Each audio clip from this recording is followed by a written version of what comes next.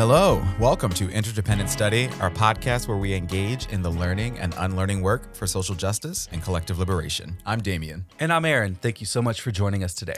For those new to our podcast, Interdependent Study is meant to be a space and community for folks who believe in and want to do the work of social justice. Each week, we'll bring something new to the table and discuss our thoughts and feelings about it through the lenses of who we are and where we think we can go for a more just society. We want Interdependent Study to be a space where we're always learning with one another. And Aaron is up this week. What have you brought to the table today, my friend? I have brought a book called How We Get Free, edited by Dr. Keeanga-Yamahtta Taylor, who, if you recall, we talked about a few weeks ago, right here on this little show of ours.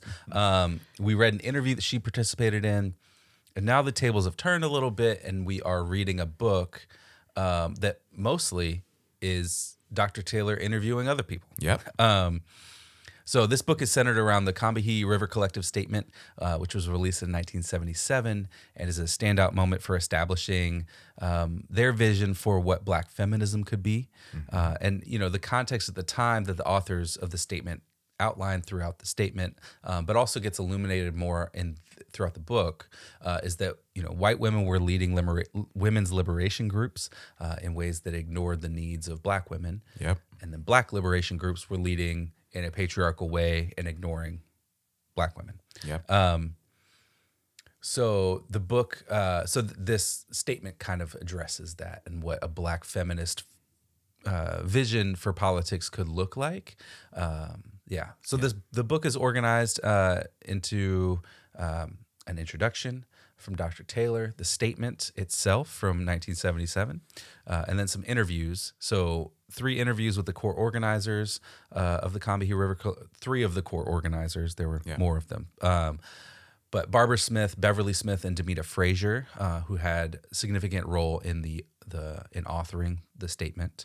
And then the book also includes an interview with Alicia Garza, known for helping to establish Black Lives Matter as a global network. Yep. And then a speech from Barbara Rainsby to close it out. So, yeah, there's a lot in here to talk about, and I'm excited to see where our conversation goes. Yeah, me too. I think this was an absolutely incredible read, right? I loved everything about this book, from the interviews you just mentioned with those originators or some of the originators of the Combahee River Collective's work, to particularly that interview with Alicia Garza, right? Because she's out here just doing incredible work right now. Those interviews were fantastic and sort of really illuminating, right? In terms of what their work was about and what it meant to them and how they got to where they were, right? And so I loved that. And then, to actually getting to read the statement itself, which, I actually only learned about as a result of sort of the work that we've been doing here on the podcast. I had never heard of this, of the Combahee River Collective or the statement that they wrote back in, as you said, 1977. So I love that, I learned something here. Hope folks did too. And so that was great to read. And I'm looking forward to sort of spending more time with that statement, because I think it's incredible and has some real life application to today, which I'm sure we'll talk about. So yeah, I'm excited to talk about this book today. And it's really hard to think about where to start. But, as you mentioned, Dr. Taylor wrote this incredible introduction, and I think it really, if you read nothing else, that would be silly. But you definitely should read the introduction, because I think she does a really great job in sort of spelling out the Combahee River Collective's work, right, and the impact of their work, sort of including sort of the history and values and beliefs that sort of guided, what they intended to do, and sort of the vision that they had for Black women in this country and Black women in politics and liberation, right? And in a lot of ways, that introduction did a great job in sort of summarizing what was in the statement itself. And so I think there's some really powerful and important stuff there. I think at the core is this idea that the Combahee River Collective believed that if we could free the most oppressed people in society, then we would have to free everyone. Yeah. Right. And they believe that the most oppressed people in our society were Black women. And this book was actually published, 40 years after the release of that statement. And I think it's clear from all of the interviews, even though this book came out, 4 years ago at this point, I think it's clear that those women in those interviews, and even Dr. Taylor as well, right, still kind of believe that to be still true today, right? Yeah, and I think you can see that, beyond the women interviewed in the book believing it to be true is that it is true, right? Like, Right. as speaking for myself as a white guy, whatever kind of harm that I experience from white supremacist, capitalist, imperialist patriarchy, which is a big system that for the most part was designed to benefit people like me, but whatever harm I do experience from that would be gone, right, if black women were liberated. Yes. And so it's absolutely still relevant today. Yeah. So let's jump in and talk a little bit about the actual statement itself. Yeah. Okay. To be honest, a few weeks ago, I was considering just bringing this statement without the book, and then we read that interview with Dr. Taylor. Yeah. And I was like, well, this seems apropos now just to bring the whole book. Absolutely, because she's great and her writing was fantastic, right? And sort of her thinking and her thought, are wonderful, right? So yeah, I love that. Just a little fun fact, I guess. But the first thing I highlighted in the statement that I think just lays out the vision of the statement really well is, I think it's in the first section. It's the first paragraph or something. But this is what it says. The most general statement of our politics at the present time would be that we are actively committed to struggling against racial, sexual, heterosexual, and class oppression, and see as our particular task the development of integrated analysis and practice based upon the fact that the major systems of oppression are interlocking. Woo. Right? And so that says a whole lot pretty quickly. Yeah. And outlines, really, in my opinion, this idea of their vision for what collective liberation could look like. Yep. Right? It notes that oppression is interlocking, that it's all connected. Yep. So any fight for liberation needs to be interconnected through solidarity, right? So women's liberation cannot happen without black liberation, which cannot happen without class liberation, and so on. And so, they say this basically a few pages later. They say, we are not convinced that a socialist revolution that is not also a feminist and anti-racist revolution will guarantee our liberation. And I think that those couple things in the whole statement really are is super important, and it's why we're still talking about the statement 44 years ago today, and why this book was written and published for the 40th anniversary. Absolutely. Yeah. And I love sort of the connections that Dr. Taylor makes and sort of, really sort of spelling out. And I think she does this in some of the interviews too, right? Talking about this idea of interlocking, right? Oppression, right? And sort of that being the sort of where some of this work that we talk about now with intersectionality, right, and Kimberly Crenshaw's work was sort of born from, right, or sort of the early iterations of that, right, and so we see over and over again how this is important, and how and why the connectedness of race, gender, and sex are key to be thinking about when we're talking about liberation. So I think that quote that you read really was sort of right out the gate from the beginning, and so that set a tone, and I appreciated that, and it hooked me. I think there was another statement, or I think Dr. Taylor may have referred to it as a slogan that stood out to me from the statement, and it was, "The personal is political," right? And I think that's such a powerful phrase too when you really sort of break it down and think about it. I think it clearly articulates why Black feminism exists and what Black feminists and organizations like the Combahee River Collective, or even the work that Alicia's doing with the Movement for Black Lives and Black Lives Matter and all of that, all of those organizations, right, what they're trying to do, right? And so I think it's a powerful phrase because in the case of Black women, right, as you sort of alluded to, right, it speaks to the oppression that they experience on the basis of their identity, their race, gender, class, sexual orientation, right, and the many ways that their multiple identities open them up to this overlapping oppression, right, and exploitation, right? And so there's sort of that piece, and then when you layer with that, right, or sort of examine that oppression through the various lenses in our society: capitalism, patriarchy, poverty, sexual assault and violence, right, that occurs, our healthcare system, right, our politics, right? Like, I think to me, Black feminists and this collective, make it crystal clear how the personal is political, right? Yeah. And so I think that's really a huge piece of this that I wanted to sort of name because that stood out to me from this book. I also think that this notion that the personal is political is obviously still incredibly relevant today, right? Because I think it speaks to why anti-racism and social justice education is so important, right? And that sort of made me think about some of the recent conversations, really a lot of our conversations that we have here, but particularly some of the conversations that we have had around this ongoing conservative nonsense and these attacks on this kind of work, right, and education that I think we have to continue to resist and fight against.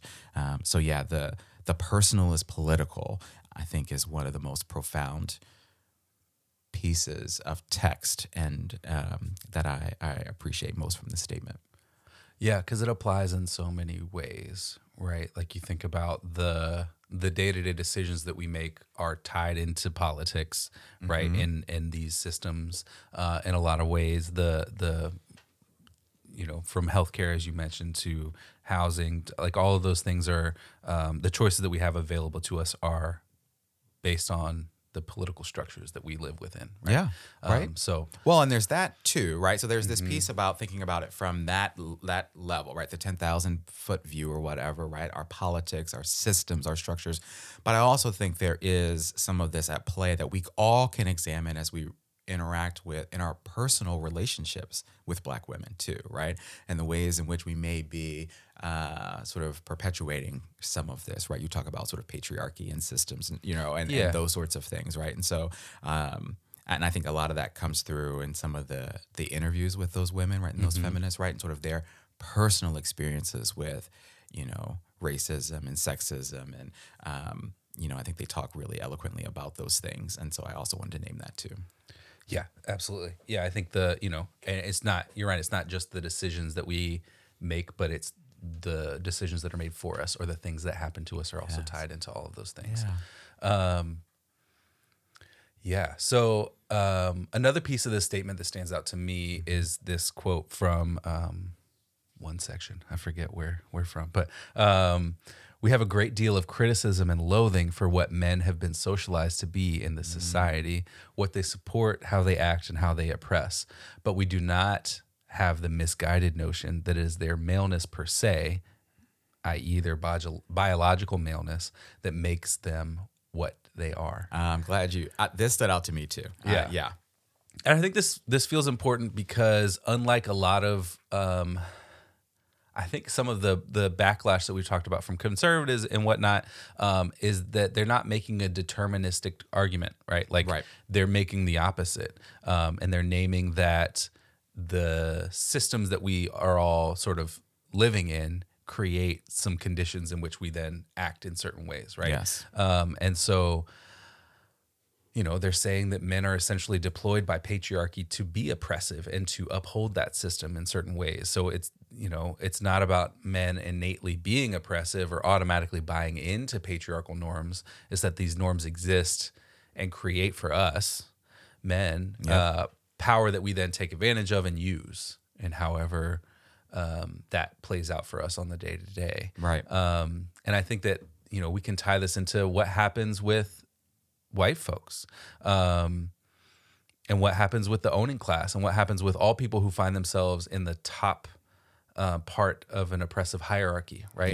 Yeah. Because these systems create these hierarchies, and so and then we see that these systems of oppression, as they say, are interlocking, and so they combine to create new oppressions for people in different ways based on where you fall on those hierarchies in the different ways and the different systems. But we can see that they kind of indoctrinate people into believing that the systems themselves are natural rather than dynamics created out of violence and, sort of basically like cultural norms. Yeah. Absolutely. Yeah, I was hoping you're getting to that place around indoctrination, right? Because I think that plays a huge role in this. And that piece stood out to me. It also took me back to when we talked about The Will to Change by Bell Hooks, right? And we talked about masculinity, and I think we both sort of tried to dive a little deep into sort of our experiences as men, right? And being in these systems and growing up in these systems, right? And patriarchy, right? And what that means. So I love their perspective on, right? Like, we have this criticism of this system, right? And the ways in which men have been socialized into this, right? Like, it is not serving any of us. And I think that's part of what Bell Hooks talked about too, right? Like, it is not serving any of us. And it's especially not serving men, right? And that was sort of what Bell Hooks was talking about. But for them, right, they're focusing on Black women. And so, I absolutely, I highlighted that part. I think we need to, we should spend some time talking more about that, right? And what that means as we, do this liberation work. So, I appreciate that. I think, the statement itself has so much in it, right? It's a few pages. I think we both read this on a Kindle, right? It's a few pages in that Kindle, but it's profound in so many ways. The statement itself is broken up into these 4 sections, right? So the first one is called Genesis of Contemporary Black Feminism. The second is called What We Believe. The third is Problems in Organizing Black Feminists. And the last is Black Feminist Issues and Projects, right? And as I said, I think there's so much in this statement, right? So I'm curious to hear what else stood out to you from it. I think the work that they did throughout the statement to sort of name the fact that Black women in this country have had this ongoing life and death struggle with, as we talked about earlier, interlocking oppressions, right? And with the political systems in this country. And the work they did to name Black women's ongoing struggle for survival and liberation, right? Despite the fact that, Black women are human beings, right? That deserve dignity and humanity and power and access to power, right? And I think there's just incredible value and wisdom in this idea of how important it is to combat the systems and structures and conditions where race and sex and class and certainly we know that there are other dimensions of our identities that play a role in this as well, right? Like just thinking like about ability is one, right? And so, right, we certainly know that there are other that these things exist as simultaneous factors in oppression, right? Like all of that is woven throughout this statement was powerful to me, right? And so I had to really sort of, I think I read the statement at least 4 times, right? And I think there's so much in it, particularly as a Black man, but also as someone who just places a high value on the fact that we all deserve dignity and recognition of our humanity. I've talked about that multiple times here, right? Right. To see that these conditions still exist for Black women in this country all these years later, right? Like it's a lot to sort of wrap my head around it, and there's some tremendous sadness there when I think about it, right? And so it's why I believe in this work and why I'm deeply committed to it. Yeah, I think the it's a lot to think about and reflect on how and why this statement is so true today. Even while taking in some of the things that as you get into the interviews, some of the things that the folks are talking about that they were organizing against in the 70s, the 60s and the 70s are not quite the same conditions today, right? Like in terms of some access to sort of reproductive health care for women and stuff. But that stuff is also being attacked and rolled back at the same time. So there's definitely like things that are have shifted. But in a lot of ways it's being rolled back and attacked. And, not that much progress has been made in the first place. So, it's I think pretty frustrating to think and to sit and think of like, oh, we're 44 years past the statement, and how much of this is still like directly applicable. In terms of like the sort of individual, the like personal experiences that Black women have that are kind of outlined in the statement. I also think like, sort of zooming out and taking that 10,000 foot view, one of the things that I really appreciate about the statement is how the vision for it then still applies now, Yes. right? And one of the Yes. things that I really thought was super powerful was the way that solidarity clearly led the way for the collective. You know, Barbara Smith said in her interview, the only way that we can win, and before winning, the only way we can survive is by working with each other and not seeing each other as enemies. Yes. And this is a key point, and it led the way for, you know, it was a deep value for the collective, and they lived it through their actions as a collective. So in the interviews, we see some of the stories of the way that the collective gathered together to picket with workers who were on strike, and they supported a doctor who had performed a legal abortion after Roe v. Wade, but was tried for it. He was charged and tried for a crime for that. Yep. And so they were doing real work, and part of this statement was also a piece of that real work to lay out what their vision was. So yeah, and you know, the solidarity piece also for me is outlined by, they talk about the history of originally starting as a chapter of the National Black Feminist Organization. Yes. I think I got that acronym correct, NBFO. And they decided that it wasn't enough for them. Like, it wasn't doing quite what they thought we should be doing in terms of, or they should be doing in terms of like solidarity work across class. And it was a little, it was a little classist in the way that they were doing stuff. Yeah. And so solidarity was tied into like them even sort of splintering off from that and doing, creating their own collective outside of that. So, you know, I think this solidarity politics is super important. And you can still see some of this outlined in the ways that, you know, there's a book that came out this year called The Sum of Us. Yeah. And there's the author suggests that, Heather McGee, she suggests that the way that we sort of move forward out of these systems is through solidarity. Yeah. And there being a sort of solidarity dividend that pays off for everybody when we are in alignment with one another and can see that we're not enemies, right? And we start to win. We start to move past just surviving to like winning things for all of us that are going to help us all lead better lives. Absolutely. Well, and it's a shame to even think about the idea that like survival is the thing, right? Like even in this year, the year of 2021, right, we're talking about the notions of people just surviving, right? We have got to push past that, right? Being sort of even in our vernacular when we're talking about this kind of work, right? People should be able to be thriving, right? And in some ways, in some spheres, we're talking about just survival. So yeah, I appreciate that, and I appreciate sort of the interconnectedness of all of this, right, in this work. Absolutely. Yeah. All right. So let's shift a little bit. Talk about application here, maybe. So one of the things I'm taking away from application here is another quote, and it's from the Barbara Rainsby speech at the end of the book. So good. Yeah. And this is what she said. The statement and the practice that surrounded it debunks the notion that so-called identity politics represents a narrowing rather than a broadening of our collective political vision. The document is anti-racist, anti-capitalist, anti-imperialist, and anti-heteropatriarchy. That is the CRC's Black feminist agenda. And I think that this quote outlines how the statement is fully applicable to our day-to-day lives. Yes. Still, we're working toward liberation, collectively.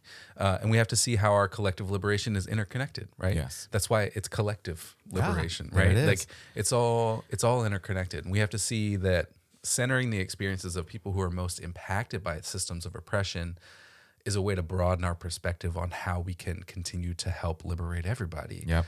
It broadens our work. It's a way to make sure that our steps toward liberation aren't leaving anyone out, because then it's not actually liberation. Yeah, absolutely. Yeah, it makes me think about, this idea of our political system, right? If folks were actually sitting in the seats of power that they are, in Congress, in the Senate, right, and could actually think about real policies and laws, and again, as you say, center the experiences of Black women, right, and center the experiences of our most marginalized folks, right, and figure out what do they need to, again, not just survive, what do Right. they need to thrive? Imagine where we might be. Imagine where we might be. Yeah. I- Absolutely. I love that. I love that. So there's real life, present day applicability of all of this, as you say. When I was thinking about application, I was reminded a little bit about something I said earlier, and that's and we've said this a number of times, right? That this book came out 40 years after the original Combahee River Collective statement was published, right? Yep. 40 years. So the fact that this is still relevant today, right? That so many of the issues and conditions and things that surrounded and impacted the lives of Black women when this statement was written still exist, in some shape or form today, right? And so I think the crux of this statement and of Black feminism being firm about this idea that Black women deserve space and liberation is absolutely the application. Right. And many of the women, I think particularly Alicia Garza, talk about this idea of Black women deserve space. And I don't know why that resonated so deeply with me. I think for me, this book and everything in it, sort of stokes the desire I have again to see the dignity and humanity of marginalized people, and especially Black women, affirmed, right? And I hope that rings true for others as well. And if you get the chance to read this, I highly encourage you to do so, right? I hope it does that for you too, right? I think there's lots of application in our need to use the beliefs and values and charges that are sort of laid out in the Combahee River Collective statement as a guiding force in our present day movement and liberation work as well. So Yeah, I think that is that's the point of the book, really, Yep. is that like this statement's still relevant for so many reasons today. And yeah, I've encouraged sort of everybody to read it, who's, even tangentially interested in, anti-sexist work, anti-racist work. Just check it out. You can Google Combahee River Collective Statement and you will find it. Yeah, the statement is just out there on the net, Yeah. in the web. All right. Great stuff. So let's talk a little bit about homework. All right. My homework this week is to learn more about Kitchen Table, which is discussed in the book. Yeah. As an important piece of history and radical publishing, particularly for Black feminism. Yeah. Tell the people it's a publishing house, right? Yeah, so it's a publishing house that was led by some of the women from the Combahee River Collective. Yep. And so I just want to read more about it, learn more about that publishing house, I guess is the right I thing. think so, right? Yeah. Yeah. It was super independent, and they just sort of started publishing stuff that they felt like wasn't getting accepted at other publishing houses that were dedicated to feminism, right? Yeah. And so I want to learn more about that, but I also want to read a little bit more from Barbara and Beverly Smith and Demita Frazier, because they're really just fantastic people who I want to continue to learn from. Absolutely. As I go. Yeah. Yeah. I appreciate and love that you named Kitchen Table. It slipped my mind. So that's really great homework, right? So we should look them up and see what's out there and support them and some of the things that they've published. That's great. There's lots of things that could be homework here, right? I especially loved all those interviews that Dr. Taylor had with Barbara Smith and Beverly Smith and Demita Frazier and Alicia Garza, right? And so I think there's a lot to learn from these women, these Black feminists, these activists, right? As we continue to have these conversations, as we continue to do this work, and as we try to make or influence or vote our way to, real change in our society. So I'm with you. I want to read more of their stuff. I want to learn more from them. At the end of the book, there's, what do you call those, biographies of all of the, not autobiographies, biographies of all of those women. And in the section about Barbara Smith, it's mentioned about there's a book that came out in 2014 that was edited by Alethea Jones and Virginia Eubanks, and it's called Ain't Gonna Let Nobody Turn Me Around, 40 Years of Movement Building with Barbara Smith. And so I particularly appreciated and enjoyed her interview. Yeah. And so I'd love to just read that book because I'm sure that there's more of just great learning and inspiration in this book as well. Yeah, definitely. And I think, so one of the things I'll add too here is that we clearly didn't talk about all of the book at Yeah. all. Like, just to clarify, for any of you folks out there listening, there's a lot in there in the interviews that tell some of the stories of the experiences of Barbara Smith, Beverly Smith, Demita Frazier, and Alicia Garza too, and are just really illuminating in terms of like what they personally experienced Yes. and their own personal history of, particularly Barbara Smith, Beverly Smith, and Demita Frazier becoming sort of Black feminists, and what led them to the Combahee River Collective. So that's their personal story, their educational backgrounds, like Yes. literally everything, the jobs that they've had, the Right. careers that So it gets into all of that, and so that's really also interesting history too. I think as I think about it, like, what are the things that we do that lead us to the work that we do? Yeah. Right. And so that's also a really cool part of reading these stories, is that there's more to it than like the statement. There's a lot of personal history of how, this is really like what's the thing you put in the ground and bury for a long time? With a time capsule? Yeah, Or- it's a time capsule yeah. of, and a history of the Combahee River Collective in a lot of ways, and why that statement's important. So Yeah. And why this work, as you said, is deeply personal to them. And the other thing I appreciate about those interviews is that they were raw. And I think you can tell that there's a good collegial, probably more than that in some cases, relationship that they each had in that setting with Dr. Taylor, Yeah. right? That they felt sort of comfortable in that space to be able to open up. I mean, some of them are cursing in their interview and just like, reading some people and our systems for filth, right? And so there's a lot there that is so good. And so I appreciate that idea of like understanding how people got to where they are and what inspires them and what motivates them. Yeah. So that's also a really cool piece of the book too, that I wanted to highlight before we close out, because Damien, you are up next time. Hey. So what do you bring to the table in our next episode? I am up next week. Awesome. All right. So next week, I'm bringing a documentary to the table. It's called Eyes on the Prize, Hallowed Ground. And it actually came out just a couple of months ago on HBO Max. So folks can check it out there and watch it with us. But this film pays tribute to, I always want to say plays tribute, pays tribute, you have to pay tribute to Henry Hampton's PBS documentary back from the late 1980s. I think it was like 1987 and 1990 that, was called Eyes on the Prize.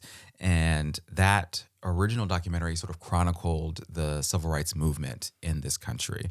And so this new film both honors that original documentary and sort of shares a lot of pieces from it, but it also ties in the current movement and liberation work that's happening in the country, right? To sort of tell the many stories of the Black experience in this country, right? And so, I have not watched the film yet, but I did watch the trailer, and I mean, as just one small piece, the imagery, Aaron, in that. Yeah.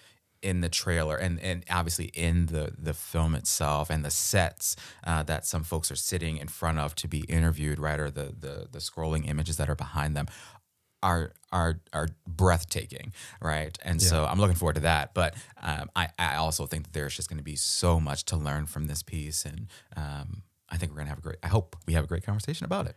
I am sure we will. I'm looking forward to that. I've been wanting to watch that too since it came out. So yeah. Great. Looking forward to that next week. All right. Well, we want to thank you for joining us today and for listening to Interdependent Study. You know what I'm going to ask you to do, but you might have forgotten. Please follow, leave a rating or review, share a podcast with the people in your life. Follow us on social media, including we're now on YouTube, so you can listen to full episodes of Interdependent Study on YouTube in the background of whatever else you might be doing. Yep. We only have the first or the most recent 3 episodes up as of the recording today. So we'll start adding things slowly and get to all the sort of back catalog that we have.